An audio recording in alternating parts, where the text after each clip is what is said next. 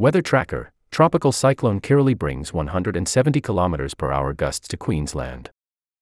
Faye Holton, Met Desk. Tropical Cyclone Kirrily made landfall on the coast of Queensland on Thursday night, local time. Kirrily originated as a tropical low over the Coral Sea and gradually intensified over several days. The tropical cyclone then quickly intensified on Thursday, reaching a Category 2 system by 10 a.m. Australian Eastern Standard Time and Category 3 by 3 p.m., producing gusts of 170 km/h, 105 miles per hour.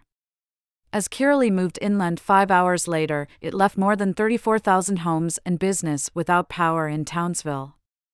However, the cyclone was quickly downgraded back to a Category 1 by midnight. Earlier in the week, dense fog developed from Montana all the way south to the Gulf of Mexico, reducing visibility on Tuesday to less than a quarter mile for many. The combination of last week's Arctic blast, followed by the introduction of warmer air from the south this week, allowed water vapor to condense closer to the surface, which is also known as advection fog. Dense fog reappeared on Thursday morning, affecting just under 99 million people from North Dakota across to central Pennsylvania and as far south as New Orleans. Northern India has also been experiencing dense fog over the past few days, with visibility falling to zero in many places on Wednesday. As a consequence, the Indian Meteorological Department issued a red fog warning on Wednesday morning for Uttar Pradesh, Punjab, Haryana, Chandigarh and Delhi, which is valid until January 28. Unlike in the U.S., it is the warmer, sunnier days, followed by cooled nights, which allows water fog to form, also known as radiation fog.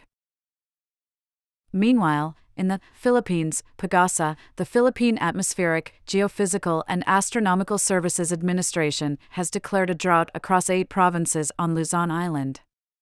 Many other provinces, notably Metro Manila, in which the capital city resides, have also been experiencing prolonged dry spells.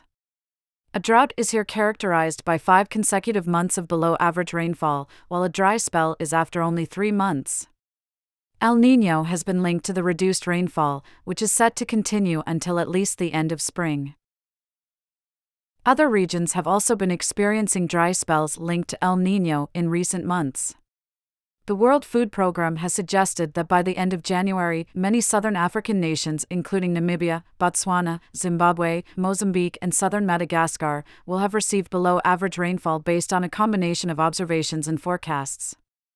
Consequently, the Meteorological Services Department of Zimbabwe has advised farmers to enhance water collection and harvesting when possible.